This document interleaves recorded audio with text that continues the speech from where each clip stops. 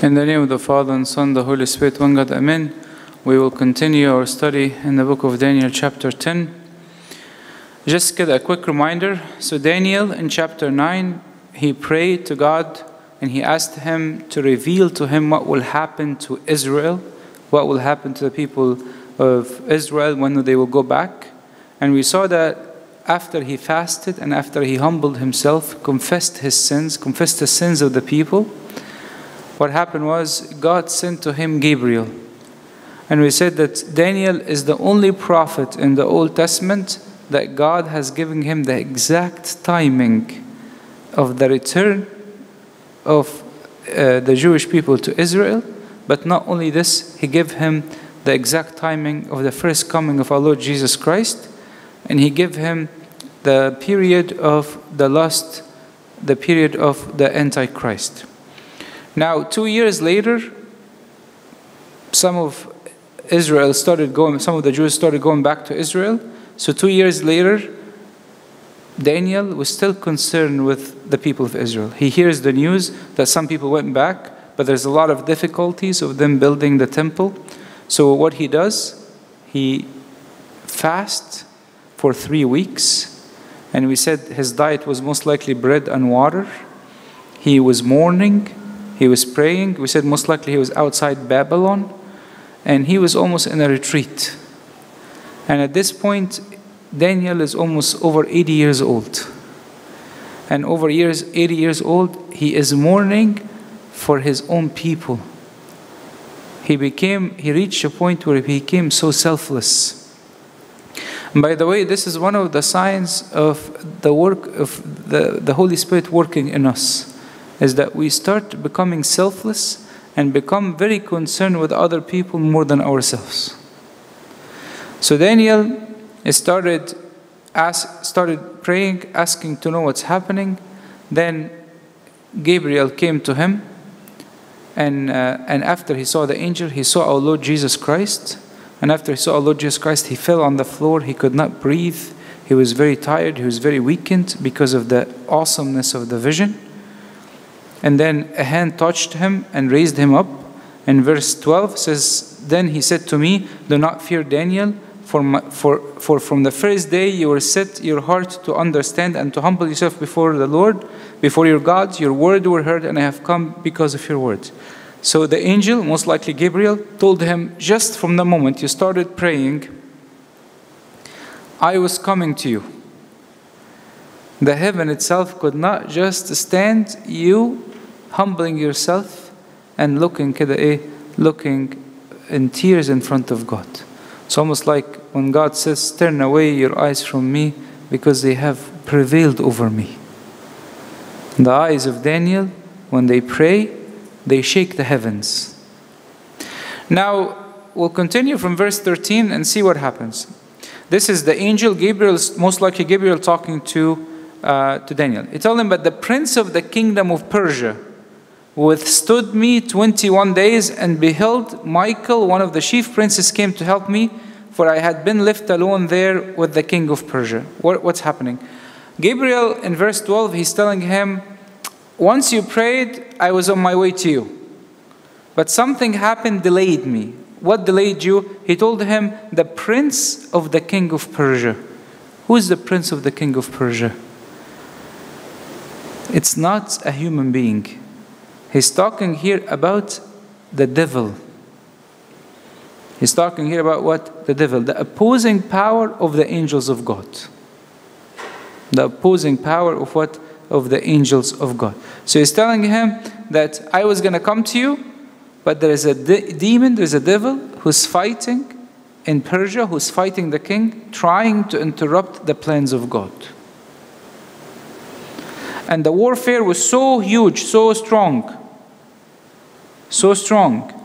that Gabriel waited for Michael, the angel, to come and help him. Okay? You guys know Persia was in that point in controlling of the whole world. So the demon is trying to make a lot of evil decisions for the whole world. And also, the angels of the Lord are working. the angels of the Lord are also working to try to fulfill the purpose of God. Obviously, God could intervene at any moment, but He's given the demons the freedom to act within a certain space. Just He's given the human being the freedom to act in a certain place. Obviously, when He's saying, I needed help from Michael, it kind of reflects two things. One, Gabriel as an angel, his main task as an archangel is to announce the good news. Michael is the warrior, he's the fighter. Okay? So there is also every angel, it's very organized. Every angel has a rule. And the word Michael, by the way, means who is like God. He is the most powerful angel and the most important angel in the Bible. And he's the one who's going to defeat Satan, as we see this in the book of Revelation. So here we see that Michael had helped Gabriel to have victory. And then after he helped him, Gabriel became able to move on in his journey to come to talk to Daniel. You know, a lot of times we do not understand all the warfare that's happening behind us. I probably, when I was reading this passage, I said, well, how many demons are at the White House and how many angels are at the White House trying to affect every decision? And that's why in the church, we always pray for the peace. We always pray for the president, because there's constant warfare against them. And the constant warfare against them. Michael, by the way, is mentioned in so many places in the scripture. He's mentioned in Daniel, in Jude, and Revelation. And he is obviously the chief priest, one of the chief angels.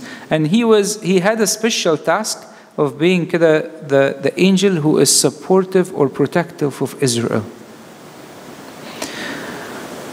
Be careful, because as we read these passages, we will see that there are so many events that's happening all over the world, but the main focus comes back to Israel. Why? Because Israel represents the people of God. And at some point, they seem so insignificant relative to all the important events that's happening. But all what heaven is doing is working for the sake of people of God. This passage tells us that angels are real. And there are good angels and bad angels. There are the devil and there are good angels.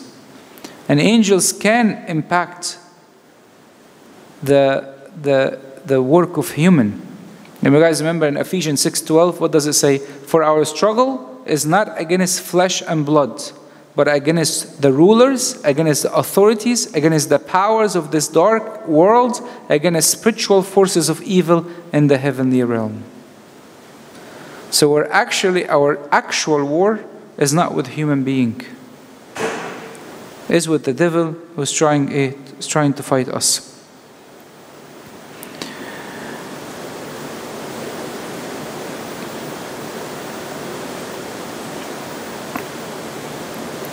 So if you think about it, why is Satan intervening in Persia?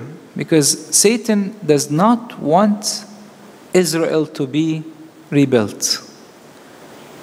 Satan is aware of the prophecies that are happening in the Old Testament. He's aware that when Israel is built, the Messiah will come, the first coming of Jesus. So he's trying as much as he can to delay the work of God. He's trying to cause more evil. He's trying to take a lot more people astray. That's what he's trying to do. But we will see how does God work in very subtle things. Verse 14. Now I have come to make you understand what will happen to your people in later days, for the vision refers to many days yet to come. He's telling him, I'm coming to tell you all the historical details of what's going to happen to the people of Israel. Of all what's going to happen to come. Okay? And it's actually, you'll be fascinated by the details of historical events that Gabriel will give to Daniel.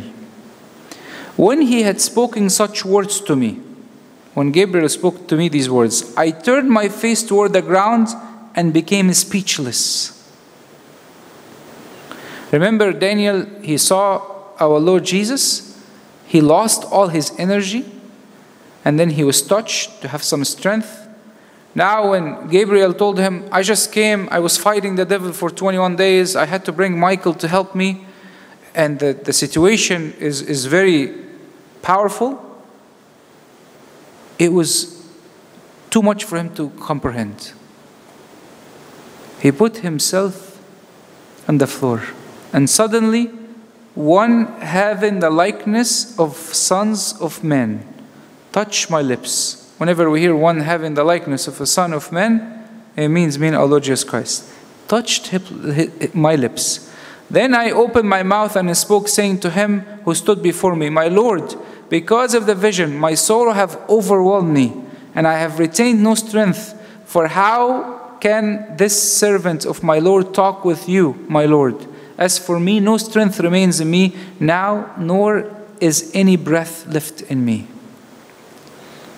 What is he saying? When the angel touched his lips, when our Lord Jesus Christ touched his lips, he started speaking. And the first question Daniel asked, he told him, God, how can people speak to you? He's almost asking the angels, you're standing in front of God all the time. How do you speak to God? In the real presence of God, when humanity understands itself fully, with all its weakness, we are in a complete awe that we cannot utter a single word without Him touching us.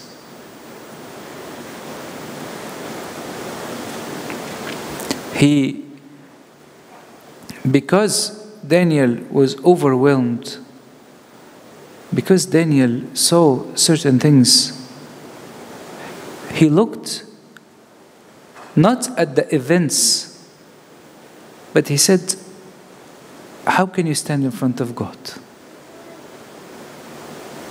It's overwhelming. And then also he said, it's not only the presence of God that's overwhelming, the amount of things that have been revealed to me have been overwhelming.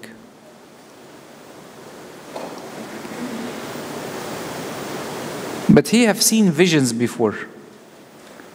Visions had no impact on him as much as this. He said, I could barely breathe. What had more impact on him is seeing the Lord Himself. I felt when I was reading this, I said, if I truly understand I'm in the presence of God, truly who He is, even though God is full of love and compassion, but if He would reveal to us His might, His power, who He is, I don't even know what I would say. It will be such a moment that you don't know what to say. You will truly realize for the first time, I don't know how to speak to God. Then again, the one having the likeness of men, Christ, touched me and strengthened me. And He said, O man greatly loved. I love this expression. God touches him and tells him, O man greatly loved, fear not. Peace be to you. Be strong. Yes, be strong. So when He spoke to me, I was strengthened. And He said, let my Lord speak, for you have strengthened me. God touched him again. What it means that God touched him? It means He gave him power. He gives him understanding how much he is loved. He's telling him, you're my child. I love you. Don't worry.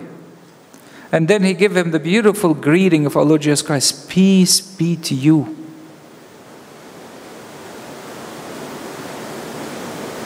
You're safe. You're in my bosom.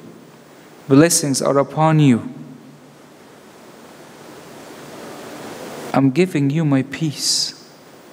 You know, the one thing that our Lord Jesus Christ promised the apostles He will give them, He told them, I'll give you peace. Why?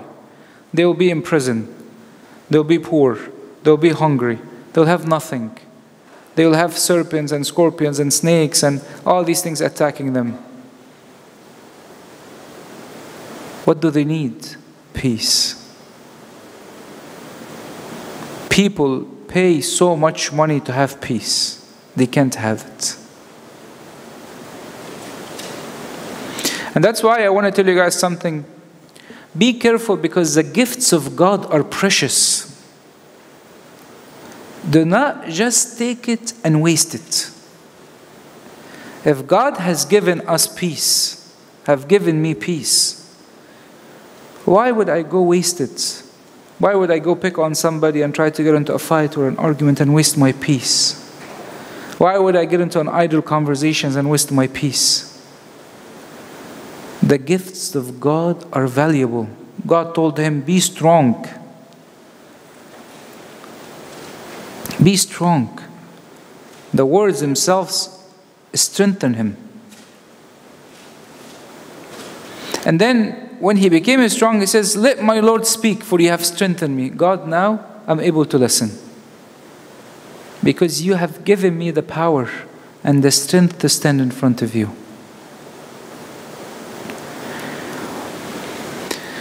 Verse 20, then he said, this is Gabriel, do you know why I have come to you? And now I must return to flight with the prince of Persia. When I have gone forth, indeed the prince of Greece will come. So basically, the angel is telling him, do you know why I came to you? Obviously, this is a rhetorical question. He already knows. Gabriel, when he came, he told him, I'm coming to tell you the history. But he's telling him, you know why I'm coming to you? And he wake up, pay attention, because I'm going to tell you the details now. He's telling him, I don't have a lot of time. I have to go back. I have a warfare against the devil who's trying to fight the king of Persia. And he's telling him, after the king of Persia, who's going to rule over the world? Greece. So he's telling him there'll be another demon who's fighting the king of Greece, and I will still have to fight again against the king of Greece.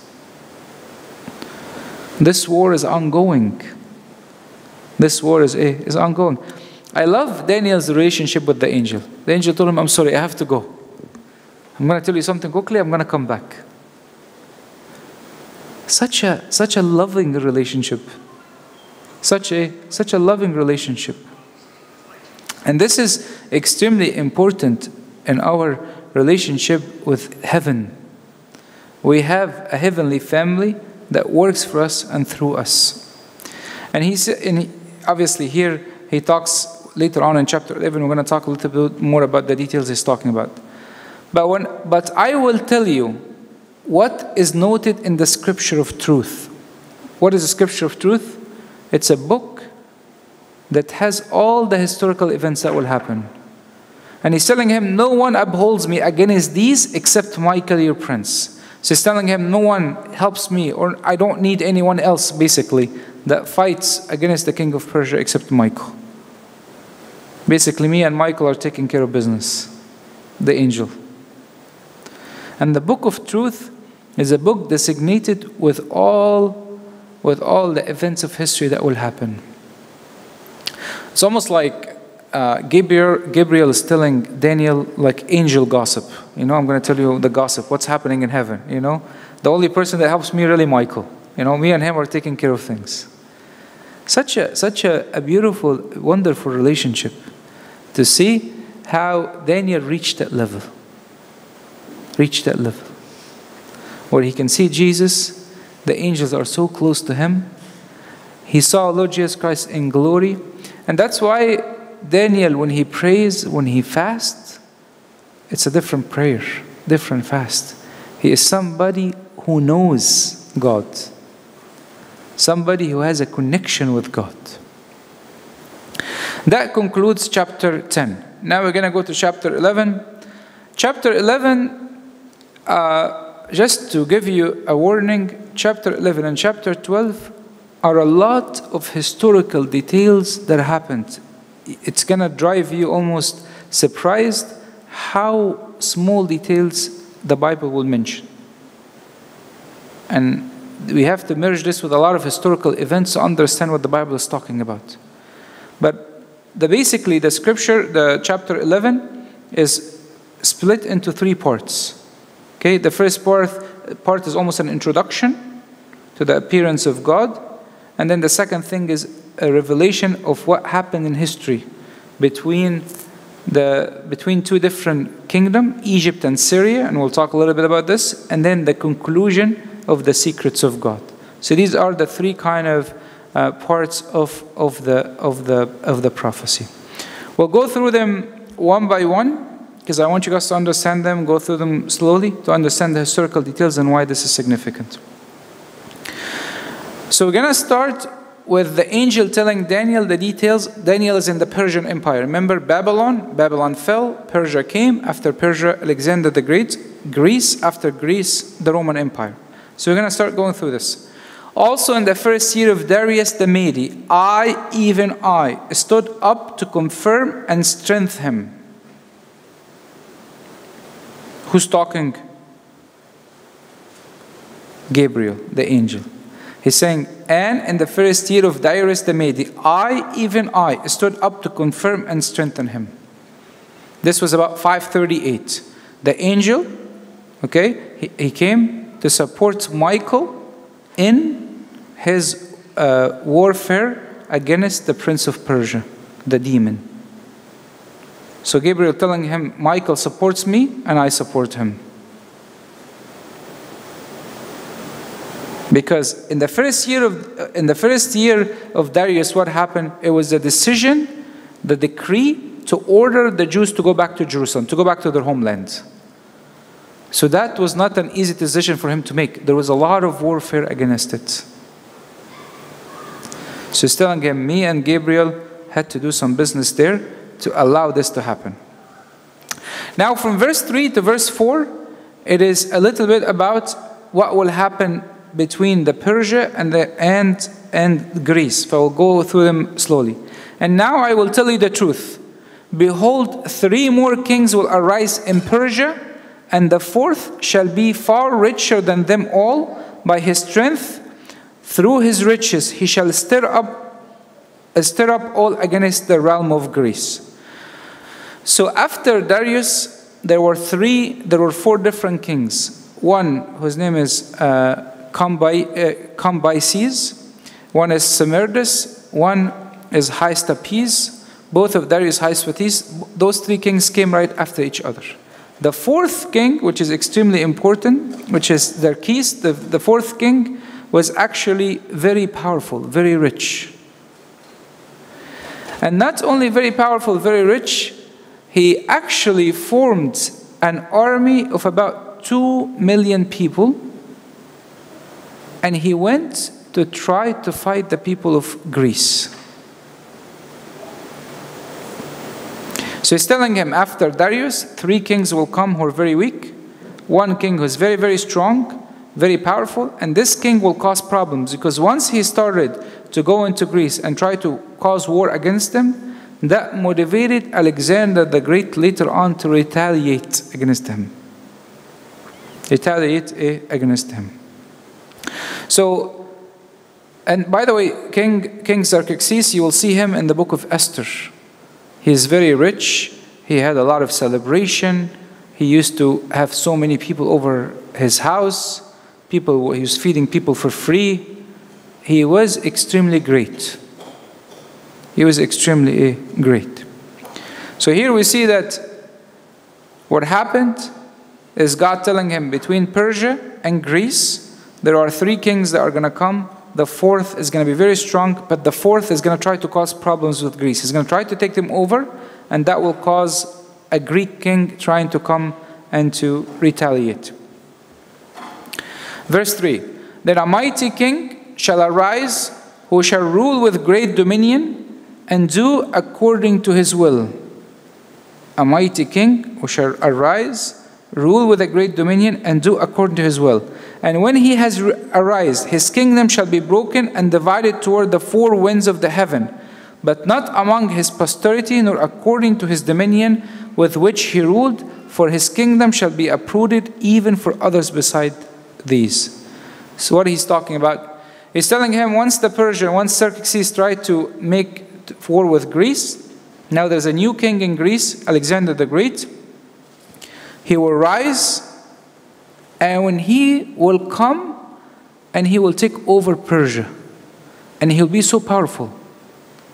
And God will let him do whatever he wants. And Alexander the Great, almost over 10 years, he took over the whole world. One of the most powerful people in history. And he ended up dying out of fever in Babylon in 323. And it's wonderful to see that one of the greatest kings in history, he rose so quickly and fell so quickly. He rose so quickly and fell so quickly. And this is sometimes what happens with the earthly pleasure, the earthly kingdom, the earthly rules. He died in his 30s. He didn't even get to enjoy what he was doing. War, war, war. Maybe from outside he seems so powerful and so great, but constantly lives in blood and bloodshed. And not only he lives in bloodshed, after he died, his kingdom was divided into 4. And his two sons, Alexander the Fourth and Heracles, were both murdered. That's why he's telling him his own people are not going to have dominion. And they split the kingdom into 4 parts: Egypt, Syria, Greece, and Asia Minor. And by the way, that's a lesson for all of us, that the world is not lasting for anyone. This world is not lasting for anyone. No matter how powerful you become, the world flies by. The world flies by. And you might wonder, why is God telling Daniel Persia and then Greece and then Rome? And we heard it many times. He's telling him throughout all this time, the people of Israel have not repented. I keep giving them different tribulation, different ways to repent and connect with me, and no answer. No response. They still have their hopes on people. And I'm showing them a great example. Alexander the Great was so powerful, fell in 10 years. They still don't learn. They still don't learn. Now from verse 5 to verse 20, this is where things becomes complicated. So I want you guys to follow along as much as you can, because this is a lot of history, and I want you to pay attention as much as you can. We said that after Alexander died, there are 4 different kingdoms: Greece, Asia Minor, Syria, and Egypt. Now from verse 5 to verse 20, we're going to care only about Syria and Egypt. Why? Because what's between the border between the kingdom of Syria and Egypt is Palestine, the beautiful land, the people of God, Jerusalem. So from verse 5 to verse 20, he's going to tell him what will happen, the war that will happen between Egypt and Syria, and how this will affect Israel. Because he's trying to tell him all the details that will happen. He's telling him, also the king of the south. Who's the king of the south? Egypt. Shall become strong, and as well as one of his princes, and he shall gain power over him and have dominion. His dominion shall be a great dominion. So let's decipher this. The kingdom of the south is Egypt. The kingdom of the north is Syria. And they had a long war between them until the Roman Empire came and took over. The kingdom of the south, Egypt, we call it Ptolemy kingdom, and the kingdom of Syria is Seleucus kingdom. Okay? He's telling him, the king of the south, Egypt, one of his commander, his name is Seleucus the First Nectar. He is one of the commander of Alexander the Great. He was appointed in Babylon, and later on when one of the generals took over Babylon, he ran to Egypt. He served under Ptolemy, and after that general got weaker, he went back to Syria, and he became eventually the king of Syria. When he became the king of Syria, his kingdom became much bigger than the king of Egypt he used to work for. Okay, you guys see what's happening? So this guy used to work under the king of Egypt for some time. Then he went back to Syria and he founded the Seleucus kingdom, and he became much stronger than the king of Egypt. When he became much stronger than the king of Egypt, he was not loyal to the king of Egypt. There's constant wars between them. And this is nothing new in the world. You can't find loyalty in the world. You can have somebody who comes from your own people, who you have taken in and you helped and you worked with, and then he can go easily and become disloyal and become against you and turn against you once he has the chance. That's what's happening in the kingdom of the earth.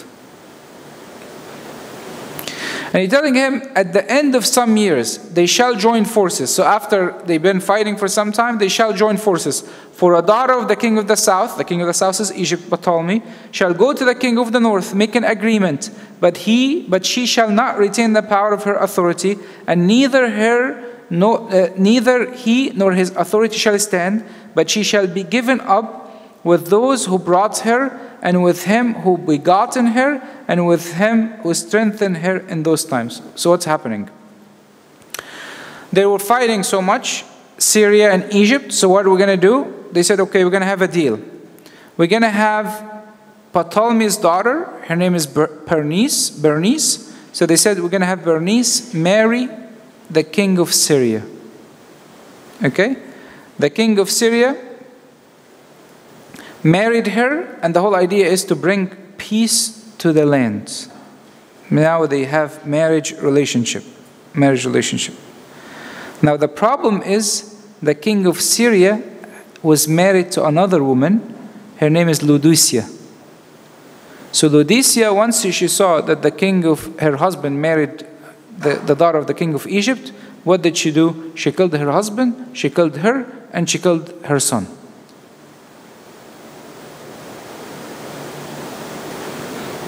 This is what happened historically. So he's telling him here, what he's telling him they will join an agreement, they will have a forced agreement through marriage, and what's going to happen is, even this, it seems like it's going to work out, it's not going to work out. This whole marriage thing is not going to work out. And Laodicea became the ruler. Now, by the way,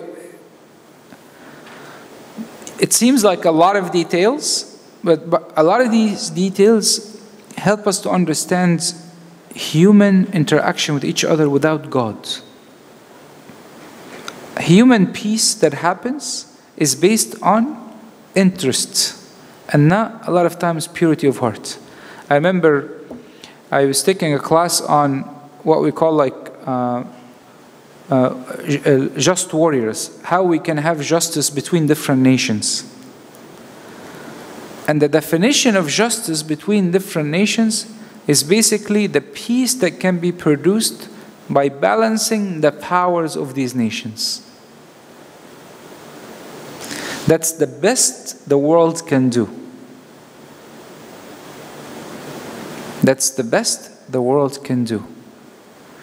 That's why when we have peace with each other, we don't want to have the peace of the world. That's based on my interest in that person, based on what I can get from that person. I want to have peace based on love, based on purity. And by the way, this is a problem that happens in typical marriage. A lot of time when we marry, we look for wrong things. Here, they're marrying their daughter just because they want to have peace with another nation. That's all what they care about. Some people just marry truly just because they want to be related to a famous family or a rich family. Now the Bible is telling him, but from a branch of her roots, there is a root to this Bernice, the one who is married and murdered. Of her roots, one shall arise in his place, who shall come with an army, enter the fortress of the king of the north, which is Syria, and deal with them and prevail. Bernice had a younger brother. His name is Ptolemy III. And between 246 to 221, he succeeded his father, and he took the throne of Egypt. And in retaliation of his sister, he attacked Syria with a great army. And the war lasted for about 5 years. Okay? And during that time, the Ptolemy was captured, and they looted Seleucia, capital of Antioch. And Laodicea was put to death. The woman that murdered his sister was put to death. So her brother came and retaliated. By the way, this is 500 years before these events happen. The Bible is talking about them in great details. And he shall carry their gods, so this her young brother who took over, Ptolemy III, he shall carry their gods when he goes to Syria. He will take their gods captive to Egypt with their princes and their precious articles of silver and gold, and he should continue more years than the king of the north. Obviously, their mentality is so worldly. Yes, he's fighting for retaliation. He goes in. What he's trying to steal? The money, the gold, the gods.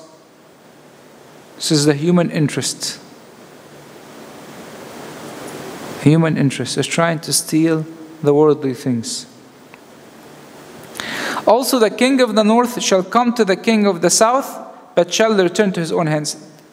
Basically, he's saying that I want you guys to keep following, okay? So this is all a war between the north and the south, Egypt and Syria. Israel is in the middle. They're constantly fighting. They're trying to come into agreement. There's always war between them. And now the king of Egypt was very upset because his sister was murdered. He came and he fought Syria. Now the king of Syria wanted to fight, but apparently, historically, they said that he tried, but it was so insignificant that historical events did not even mention it. So he's telling the king of the north shall come to the kingdom of the south, but shall return to his own land. He came kida, and then even historically is not mentioned. Okay? However, his son shall stir up a strife and assemble a multitude of great forces, and one shall certainly come and overwhelm and pass through, and then he shall return to his fortress and stir up the strife. So what's happening? The king of Syria, Seleucus II, died. He had sons, Seleucus III and Cyrenius and Antiochus III. Seleucus III was murdered, okay, and his brother Antiochus came with great power and great military success, and he's doing a campaign in Lebanon and Palestine to try to fight the king of Egypt, because they are on the border of Egypt.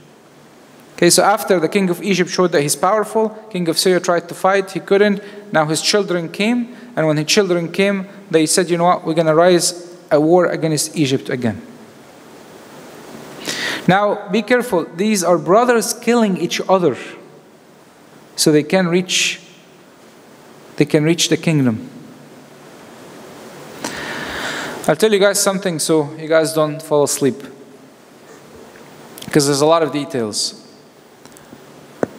As I was reading this chapter, I was thinking about this. Who is the role model to most of these kings? I think it's probably Alexander the Great. They probably see him as this great king who invaded the whole world over 10 years.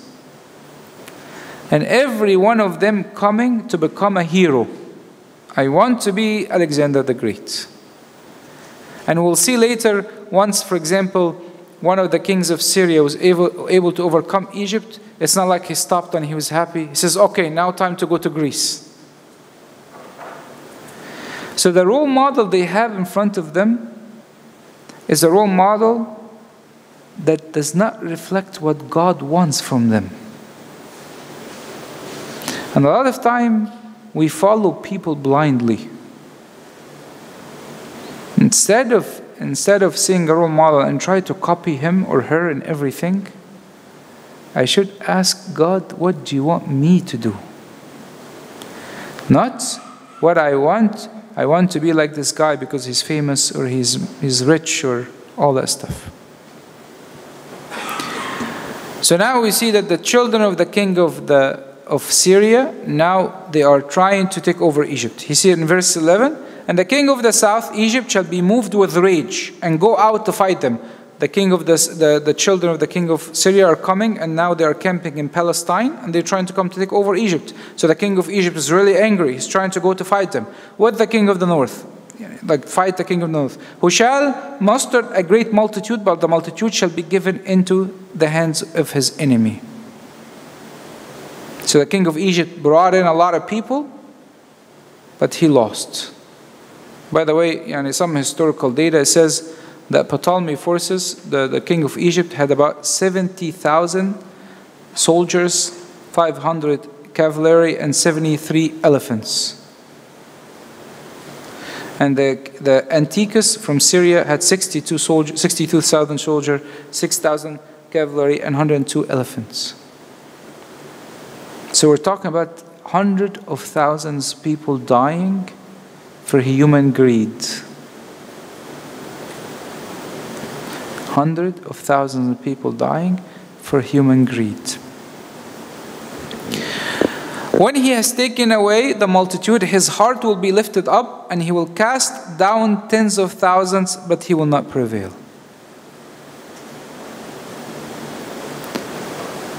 When he won, Ptolemy felt he became full of pride. And a lot of people, after they succeed in something in their life, they automatically assume it's because of their own strength.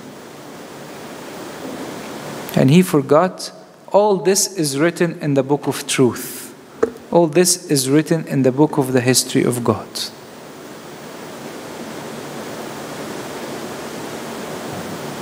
Nothing makes God not able to work with humanity as much as this verse. And he lifted up his heart.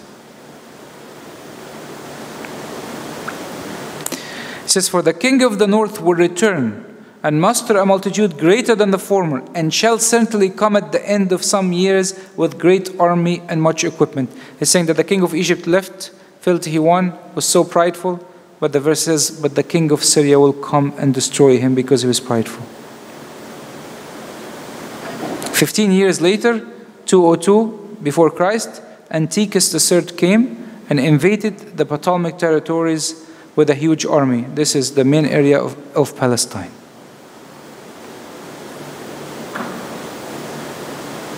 And Antiochus III took full control of this area, and by 202, the fortress in Gaza had fallen also to Syria. Now the angel is still talking to Daniel. It says, now in those times, many shall rise up against the king of the south in Egypt. A lot of them will rise against the king. Also violent men of your people shall exalt themselves in fulfillment of the vision, but they shall fall. I want to stop here at this verse to explain what's happening. There is constantly war between Egypt and Syria. And both of them are oppressing the people of Israel. But what is the verse telling him? He's telling him, Daniel, some of your people, your own people, will rebel against the king of Egypt. Why? Because they think that the people of Syria are their savior. They would trust in the people of Syria.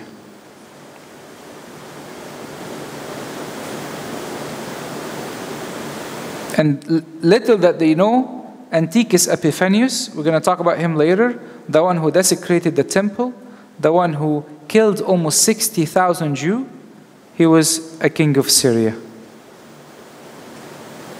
That's what happened when we trust in the people of God. Historically, some people say that a Jewish priest went to the king and asked if they can build an altar in the midst of Egypt. He's trying to fulfill the prophecy of Isaiah.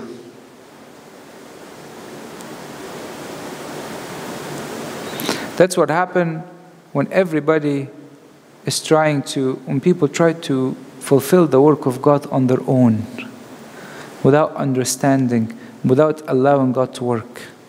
The Israelites will rebel against Egypt, and they will support the Syrian, but little that they know that the person will show them the most difficult time will be from the Syrian army.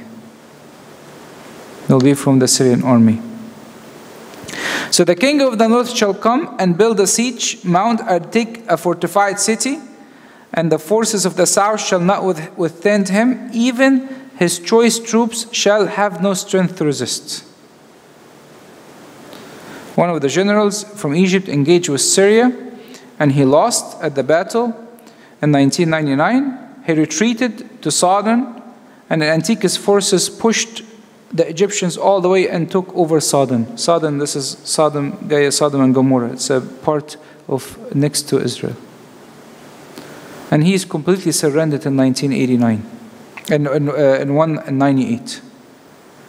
But he who come against him shall do according to his will, and no one shall stand against him. He shall stand in the glorious land with the destruction of his power. So with the defeat of the Egyptian at Sidon, Antiochus will acquire complete control. This is not Antiochus Epiphanes, this is the one before him, over Palestine, and the beautiful land is Palestine. And now he will have a control over it, and he will enter Jerusalem in 198. And actually he received a warm welcome from the people of Israel. They consider him to be a deliverer, a benefactor. They trusted in his false promises. And from that point on, Israel went from the control of Egypt to the control of Syria. All this, the angel is just trying to tell him, I am telling you what will happen to your people. All of this period, they are trying to build the temple, they're trying to build the walls, they're trying to have the worship, they're trying all this. This is all happening as the leadership over them changing. He shall set his face to enter with strength of his whole kingdom, and upright ones with him. Thus he shall do. And he shall give him the daughter of a woman to destroy it, but he shall not stand with him or for him. What is he saying? Antiochus forced the Egyptian to get into a peace alliance with him, because now he's powerful. He took a big part of Palestine and Lebanon, and now he's at the border of Egypt. Obviously, he's not strong enough to take over Egypt, but now he took the area that they're fighting over all the time. So to try to have a deal with each other, what did he say? He said, I'm going to marry my daughter to you. So Antiochus told the king of Egypt, marry my daughter. This is Cleopatra, you guys, very well-known queen. And he said, I'm going to have her marry you. So hopefully later on, Cleopatra, when she gets more power, then Egypt will follow Syria. But Cleopatra loved her husband, and she supported the Egyptian cause. That's why he's telling him, and he shall give him the daughter of a woman to destroy it, but she shall not stand with him or be for him. Cleopatra, she's not gonna support her dad, but she is gonna follow her husband in the land of Egypt. You see, I know this is a lot of historical details, but it's wonderful how the scripture talks about a very small detail that will happen, and the whole world is concerned with the war that's happening. The whole heavenly world is concerned with the war that's going to happen over the small land of Israel. This is where the Messiah is coming. Now, after the king of Syria, he married his daughter to the king of Egypt. He feels like, I got the border secured. My daughter now is married to the king of Egypt. Now I have more power. So after this, he shall turn his face to the coastlands and shall take many, but a ruler shall bring the reproach against him to an end, and with the reproach removed, and he shall turn back on him. What does that mean? Obviously, after Antiochus felt, the kingdom of Alexander was split into 4. Syria now is under his control. Egypt now is following him because he thinks his daughter will do her magic. Now he's trying to go to another area, the coastlands. Let me look at Europe. But who is standing across? Who came after the Greeks? The Romans. The Roman government in 1991, the Roman with the Greek allies, they went and they fought him. They sent him 30,000 Roman troops, and they fought Antiochus into Asia and defeated him, and he had to go back and retreat. and they actually forced him to a treaty in 188. And the Syrian king was ordered to surrender a lot of territory, much of his army force, and some of his army were held hostage, and he was ordered to start paying a lot of taxes to Rome. Because of his greed, and because he always wants more, now he was defeated, and now he is a subject to Rome. He has to actually follow them. We'll take one more verse and continue next time. Then he shall turn his face toward the fortress of his land, but he shall stumble and fall and not be found. Antiochus, when he went back, now he has to pay a lot of money. Where is he going to get the money from? He's tried to actually take the money from his people. He tried to sack the temple of Zeus, and then a mob came and attacked and killed him. This is what happens when we follow our own greed. So now, just a quick review before we finish. Now we see that Gabriel is telling Daniel, I'm going to tell you all the details will happen. After Darius the king, there are 3 kings that will rise after him. The 4th one, Persian, he will be very strong. Xerxes, he's going to fight the Greek. The Greek will retaliate. A great king will form from the Greek, Alexander the Great. He was very powerful. He took over the world. However, after he died, his 2 sons were murdered. His kingdom was divided over 4 places. What the Bible is interested in, the war between Syria and Egypt. Egypt in the south, Syria is in the north. Egypt is Ptolemy, the north is Seleucus. And this war went on for many years. And what's happening in the middle is Israel is in the middle. That's what's happening. And all what God wants throughout this is for the people of Israel to start repent, to start to go back to Him. And that's why Daniel, he says, when I saw the vision, I was overwhelmed. There's so much that's happening. I want you guys, when you look at this chapter, I want you to feel how significant you are. Each one of us is Israel. And the world is moving around us, and God is trying to reach a message to each one of us. Michael and Gabriel and the Satan, and they're fighting, and King of Persia and Alexander the Great, and all this stuff. For what? When the Messiah will come, when the people of God will go back, when people will repent, when the kingdom of heaven will be formed. All these historical details are in the hands of God. God reigns in the midst of human corruption, human greed, human violence. In the midst of all this blood, God reigns. We can have so much impact on the world through our prayers and through our faithfulness with God than any possible action we can do. Unfortunately, our world is trying to turn us into an activist. But the greatest activity we can do is in my bedroom with God. He's the one who can change the hearts. He's the one who can change the minds. And glory be to God forever and ever. Amen.